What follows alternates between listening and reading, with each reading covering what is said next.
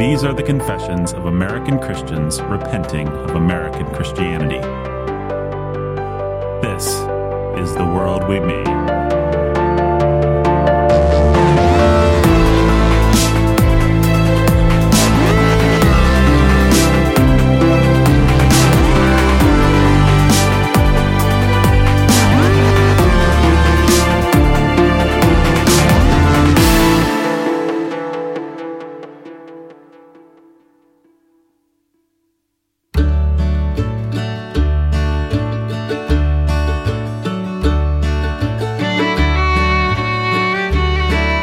Well, I feel like this is a pretty dangerous question, perhaps, but what is your perception, and has your perception been of the pro-life movement in your churches and out of it? Some of the most godly people are in the pro-life movement. Wonderful people. Mother Teresa, I had an opportunity to spend a couple of days with her when we brought her to St. Louis to speak to the General Assembly. What an honest woman. What a zealous woman. What a truthful woman. She had real serious issues doctrinally. I suspect she was a universalist. I wrote her and asked her after I spent time with her, with my wife and daughter Heather, and she sort of denied it. But what a bracing understanding of the nature of sin she had. She said, if I had the power, she said this at General Assembly in front of all of St. Louis. Everyone was there, Cardinal, everybody. She said, if I had the power, I would build a prison and I would put in it all doctors who have anything to do with abortion. They're murderers. She also said, this was privately, she said she would not allow any of the babies that she rescued over in Calcutta to be adopted by America anymore because of us killing our unborn. She said, I can't trust any of those children to you as a nation. I think of the Operation Rescue people and the people out in Wichita. That would have been in, I want to say, the late 80s. I didn't know the exact year, but I was out there to do a wedding in the Mennonite community. And everybody in the Mennonite farm communities was going down and trying to shut down the abortuaries in Wichita. It was the most hopeful time in the history of our country on pro-life things because it was the closest to shutting down by civil action. And they were being arrested, they were being beaten, they were being arrested falsely, they were being accused falsely, and so they had gotten to the habit of using video cameras and videotaping everything that was done. But in the wedding that I was doing, one of the brothers, it was a family of 15 or 16 children, one of the brothers was arrested and in prison, and he had a large family and a farm. All the other brothers were just doing all his farm work, and that's how they handled anybody that was arrested. Godly people. But also charlatans like Randall Terry. Abortion attracts a certain type of man who is looking for a very loud and a trump card morally. The kind of man who wants moral catharsis. The kind of man who is after, because he has his own guilty conscience. He's looking for a great big place where he can make a great big stand and have a kind of personal catharsis. He can avoid then dealing with the sin in his own life that he feels like he can't overcome. And so there are all kinds of ways that you seek out the great big issue, the great big thing, the great big place where you can go and take a great big moral stand and feel like you are now the righteous one. Because abortion is so evil.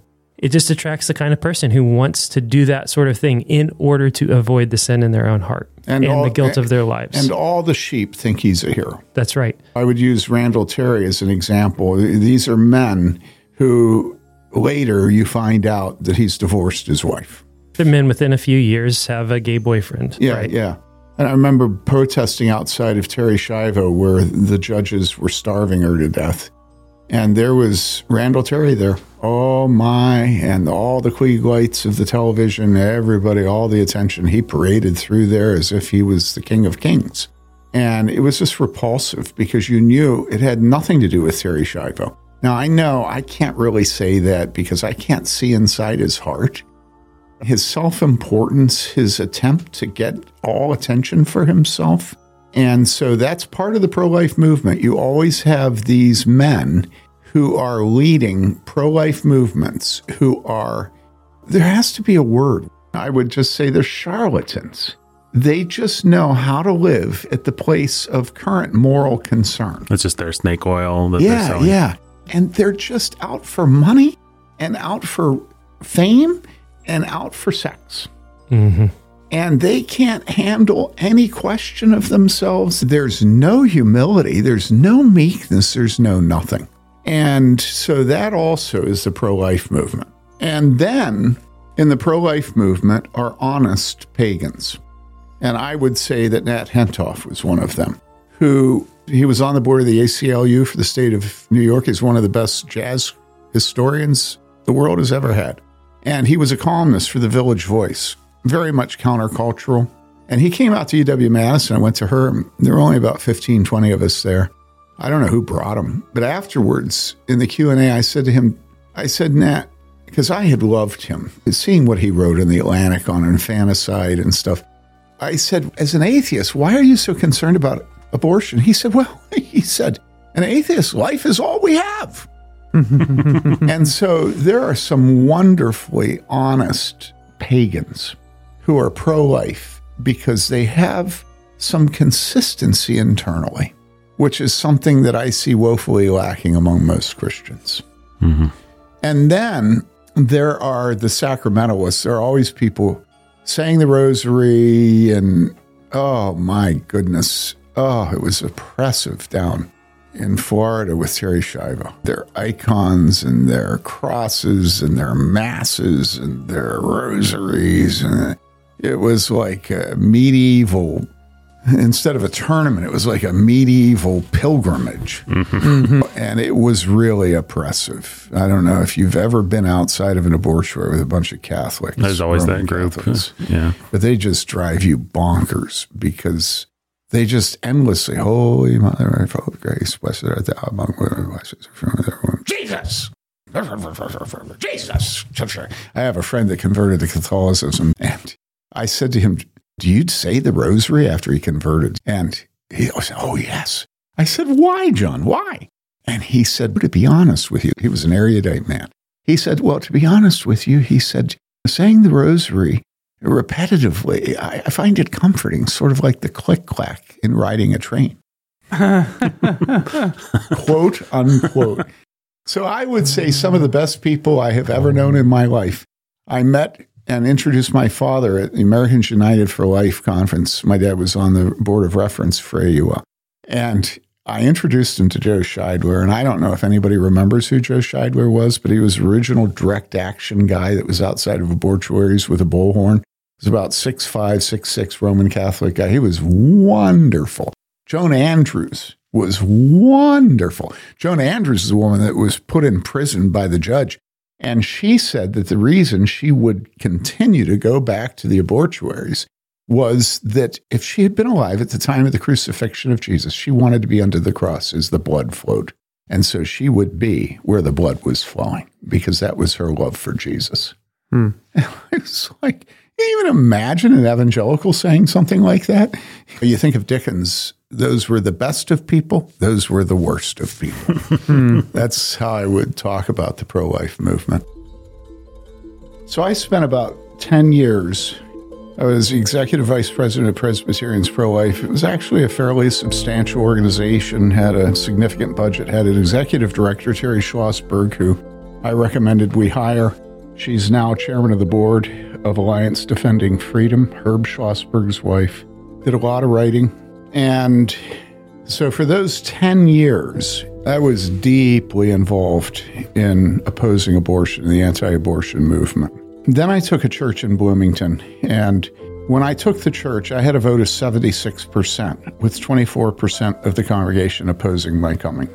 And anybody that knows anything about pastors and getting a call to a church knows that the common wisdom is that you don't accept a call unless you get over 95% of the vote.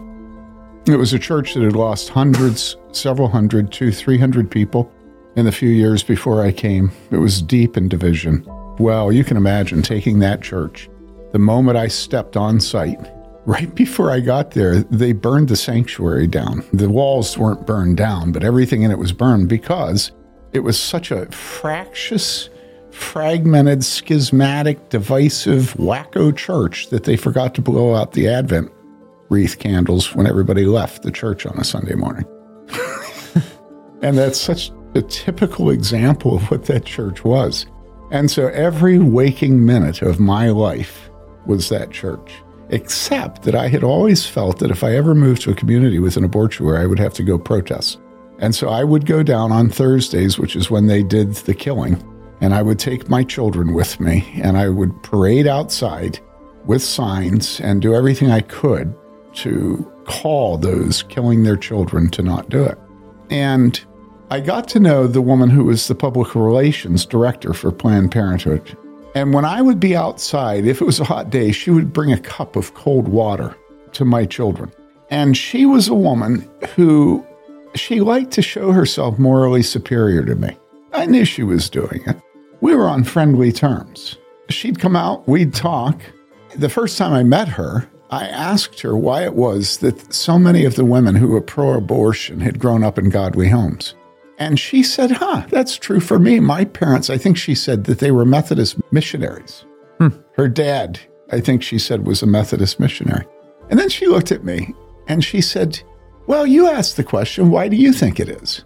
And I looked at her and I said, well, I think Chesterton was right, who said that the anti-Christian is always a half-Christian gone mad.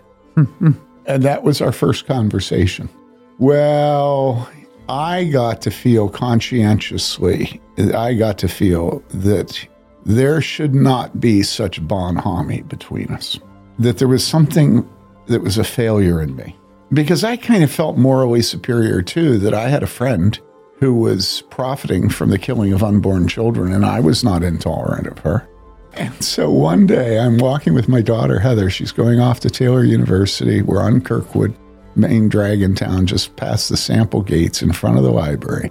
And I see this woman out in front of the library with a bunch of older women standing in a circle, and she's regaling them about something. I think about Himmler and other officers under Hitler walking outside the gates of the concentration camps and being greeted by the citizens of the community, because they're very important men, while the smoke rises from the incinerators. That was the picture that came to me when I saw her. And so I said to Heather, Heather, would you please go across the street? So she went across the street. So I walked up to the woman, and I was not rude in terms of brushing people aside or anything like that. But they parted, and I walked up to her, and she knew me, and I knew her. And I stood about 3 feet from her, looked her in the eyes, and I said to her, say her name is Jane. I said, Jane, killing babies is terribly wicked. And I just looked in her eyes. She said nothing. Nobody said anything. And then I walked over, and Heather and I had dinner. 2 days later, on Saturday, we went to the farmer's market, and I had our little son, Taylor, who was probably a year old at the time, on my shoulders, and the other children around me, and my wife with me. And I looked to my right, and there was this woman, Jane, is her name. She was right next to me. And I looked at her, and I said, Jane, killing babies is a terribly wicked thing. To make a long story short, a few days later, I was in the senior pastor's office at the church I served. And I got a phone call. The secretary said, Detective so-and-so from the police department in Bloomington wants to talk to you. So I pick up the phone. And very quickly, it was clear that this woman had called the police to complain that I was stalking her. And so I said to the detective, I said, no, I have never even crossed a street to talk to her. But if she is next to me, I will continue to say that to her, yes. Well, he said, it might be good for you to write her and tell her that you're not this, that, and the other thing, and this, that, and the other thing. So I wrote her a letter, and I said, I'm sorry that you have not appreciated me speaking to you, but this is part of the calling of a pastor. I'm to be a prophet. Well, then she filed an injunction, a restraining order against me, and said that I had been physically intimidating. It was a lie. It was perjury. It was perjury. I had never physically intimidated her in any way, but then the newspaper wrote it up. Well, once the newspaper wrote it up, I knew that the elders would turn on me and fire me. I knew it. I knew that my ministry at that church was over when this woman accused me of physically intimidating. And I explained to the elders that I had had Taylor, a little toddler, on my shoulders, my wife next to me, my little daughters. Come on. You're not physically intimidating anybody. when you have your family members with you. The idea that I would physically intimidate anybody, I mean, I am 6'2", but it was not my desire to intimidate anyone. It was my desire to rebuke and to shame. And that does not constitute grounds for an injunction. If it did, every pastor in the country would have to have injunctions issued against him for every member of his congregation, assuming that every pastor knows the proper usefulness of shame. She got her injunction. And for the next 20 years, up till the present, I have not been as involved in pro-life work. And I do believe that part of the reason is that I ended up getting fired from that church. Now, of course, I didn't actually get fired because they tried to fire me, the elders did, and the congregation voted them down overwhelmingly. And yet, within a couple of months, I resigned. It only takes about 6 men in a church, if they're rich and if they're professors, to get you fired. And if it's their wives, it only takes 3. And I had the women of the church who were rich and influential and thought they were something. And they hated my guts. They tried to buy me out. Their words were, suitable remuneration can be found. And they wanted me to resign. And I do believe that ever since then, the combination of being fired from that church and falsely accused, the elders said I lied about what had happened between me and that woman. I had not lied at all. And I think that ever since then, I have simply, I don't want to say it, but I think I went for a couple decades just sort of demoralized. And I will say that the years in pro-life anti-abortion work were demoralizing. There was nobody who was interested in helping. It was the most bedraggled bunch of poor, uninfluential, despised people who were involved in pro-life other than the charlatans. And so that's the condemnatory thing that can be said about my involvement in pro-life in the last 20 years, and now 25. But there's another side to it. And the other side is that I came to realize that the real issue of Satan's attack on the church was not so much life as sexuality, and that you could not deal with abortion and euthanasia without dealing with manhood and womanhood. And let me give you an example. My aunt, who lived as a spinster in a rent-controlled apartment in Flushing, where my dad was from, in New York City, she came to live with us the last 6-7 years of her life, and the last couple of years, the only thing she could do on her own was eat. That was it. She ended up dying. She probably weighed 56, 57 pounds when she died. And my wife cared for her. Now, when I say that, people think, well, what does that have to do with abortion? Well, the other huge violation of the Sixth Commandment in the church today is the starvation and dehydration of our parents. And it's constant. It's been constant across my ministry that I've had to deal with my people. And one of the reasons it happens is that we've professionalized both birth and death. And so it's given over to the professionals and in the hospital.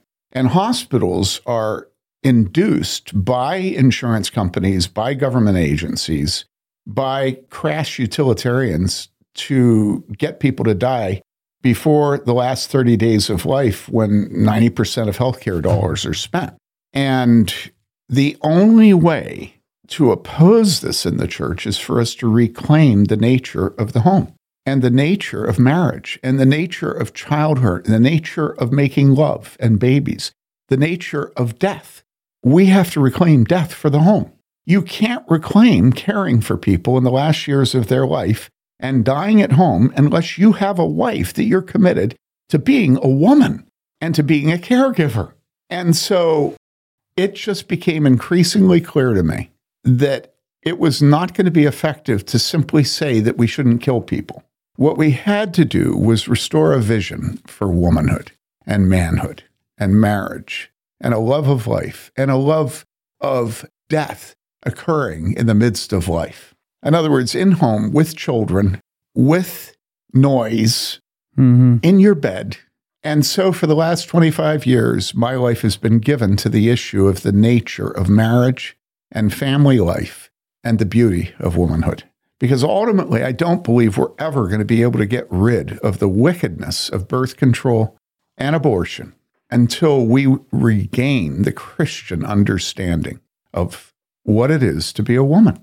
And that's not going to come to women until men learn to love and desire and get turned on by feminine women instead of lesbo killer whores. I wondered when Nathan started this conversation if you would go that direction when he asked why the church was just ready to embrace or flat-footed or on its heels with abortion. I wondered if your answer would be because we'd already swallowed feminism, so we were already... Yeah, we did.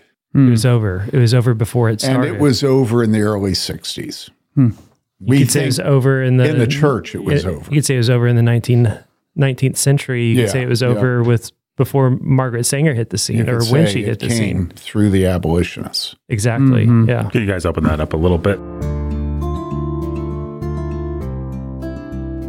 The abolitionist movement, if you read the biographies of guys like William Lloyd Garrison, who became an abolitionist, in pursuing the abolitionist movement, no union with slaveholders, which led eventually to the Civil War, what happened was that all the social do-gooders sort of coalesced into an amalgamation of perversity.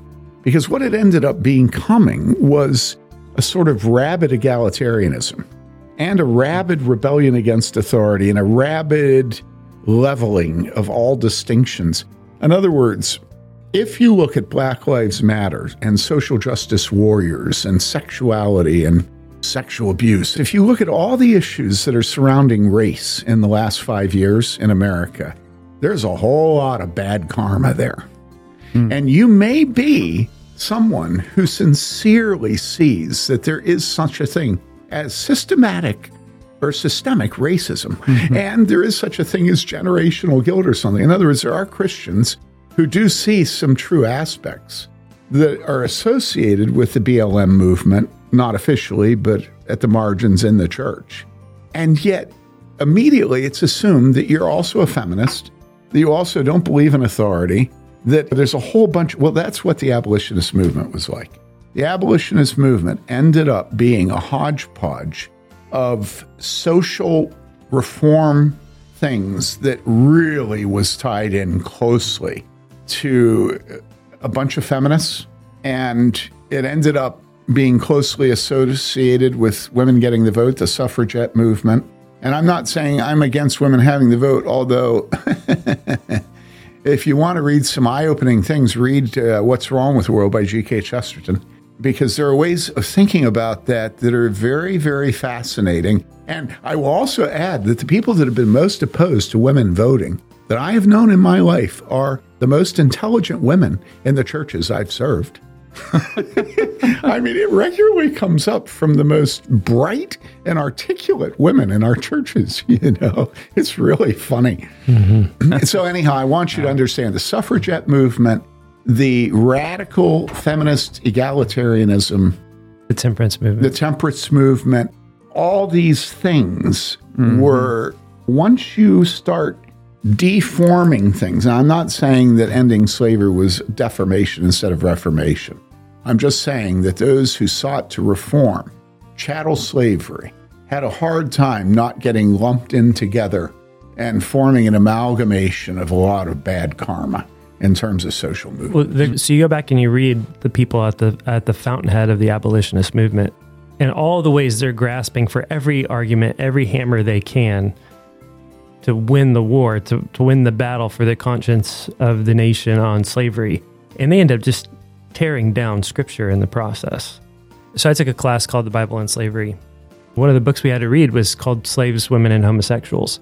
And the whole thing was a lot of the arguments that they formed way back then, they just translated one-to-one from slavery to feminism and to women. Right. And they used women on the front lines of the abolitionist movement the same way that the unions used women to unionize. Because you cannot deal with women on the picket lines or on the front lines the way that you deal with men. You put women on the front lines and it changes the fight. It changes the conversation. And so they found that women are a weapon. Then it just became sort of codified. Women are a weapon for social change, whether it's unionization or abolitionism. And so then the feminist movement, the temperance movement, the suffragette movement women became a vehicle, an agent of change, social change and social reform. The communists, the socialists took hold of that. Everything sort of got put all on a great big slippery slope trajectory.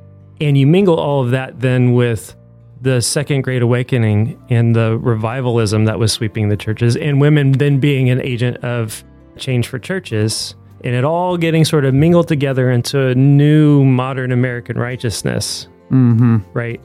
It all sort of went hand in hand. And there's a lot of different things that you can read individually, and not many people have done a good job of putting it all together. But for a long time, the church had just sort of, because of its the righteous cause of opposing slavery, right? The righteous cause of undermining systems of oppression. It just had sort of been already embraced whole hog. Can I talk about that for a second? I mentioned earlier that I got Terry Schlossberg to be hired as our executive director. The Presbyterians Pro-Life, and I worked closely with Terry for years, was often in her home with her and her husband, Herb. I want to say that the reason that I wanted Terry to be hired was that she was well-spoken, she was educated, she carried herself well. But honestly, the truth was, the main reason I wanted her hired was because she was a woman.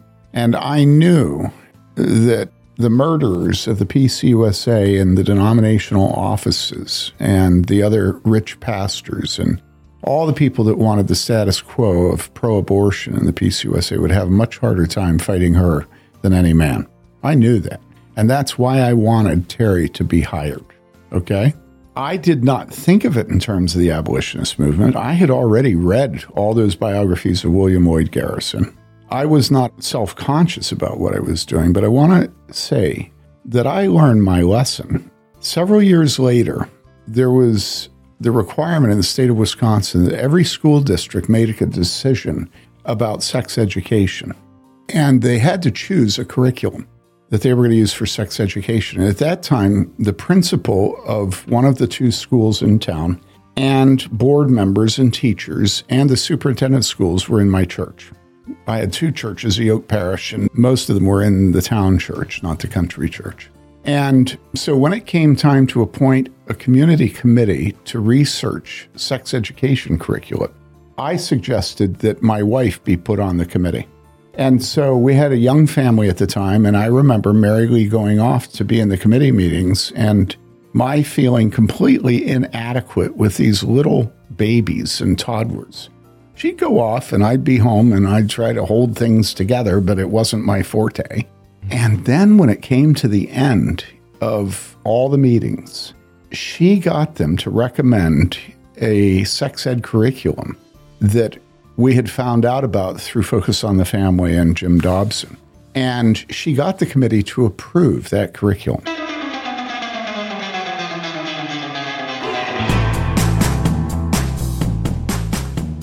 And then the superintendent of schools, who was an elder at that church, reversed it and got a non-abstinence curriculum to be adopted by the school board for the district. And I knew why he did it. He was an elder. And I remember realizing he had done it because that's where his bread was buttered as superintendent of schools in the state of Indiana relating to other superintendent of schools. He'd look like a buffoon to the other superintendent of schools if he allowed an abstinence curriculum to be adopted by his board. Are you with me? Mm-hmm. Mm-hmm. And so when he did that, I asked for an appointment and I went into his office. And I said to him, say his name is Tom. I said, Tom, I'm here as your pastor to tell you in your office that what you did is harmful to the eternal souls of the students over whom you have charge. And I am saying that to you as your pastor and you as my elder. He was livid. And that's all I said. And I listened to him and I left. Now, why am I telling that story? Well, I'm telling that story because I realized that I had put Mary Lee in that position to fight as a woman because I felt that it would hinder his and the other people's ability to oppose her, the very fact that she was a young, pretty mother. And I determined from that time on that I was not going to use the tools of conniving and manipulation and I was not going to be gay in fighting anymore. Now, if you don't understand what I mean by saying being gay, I mean being soft, putting women forward because they can't kick a woman the way they can kick a man. Well, it's weaponizing feminine sexuality, right? And that is from the toolbox of the enemy. Of course it works. But it works. Of course it works. It didn't work in that case. Didn't work in that case. And I want to also say that made me realize about Terry Schlossberg that I shouldn't have done that. And it also made me change the way I preached, because I realized that was the same issue, that I was being soft and presenting myself as soft and not having the actions match the urgency of the work that I was undertaking. In other words, using a woman to fight and doubting yourself in preaching. They're all of a fabric. They all belie the nature of the task we're engaged in and the urgency of it spiritually. And so that's sort of my coming of age in terms of why I have not been as involved in the pro-life movement. And now I will shut up.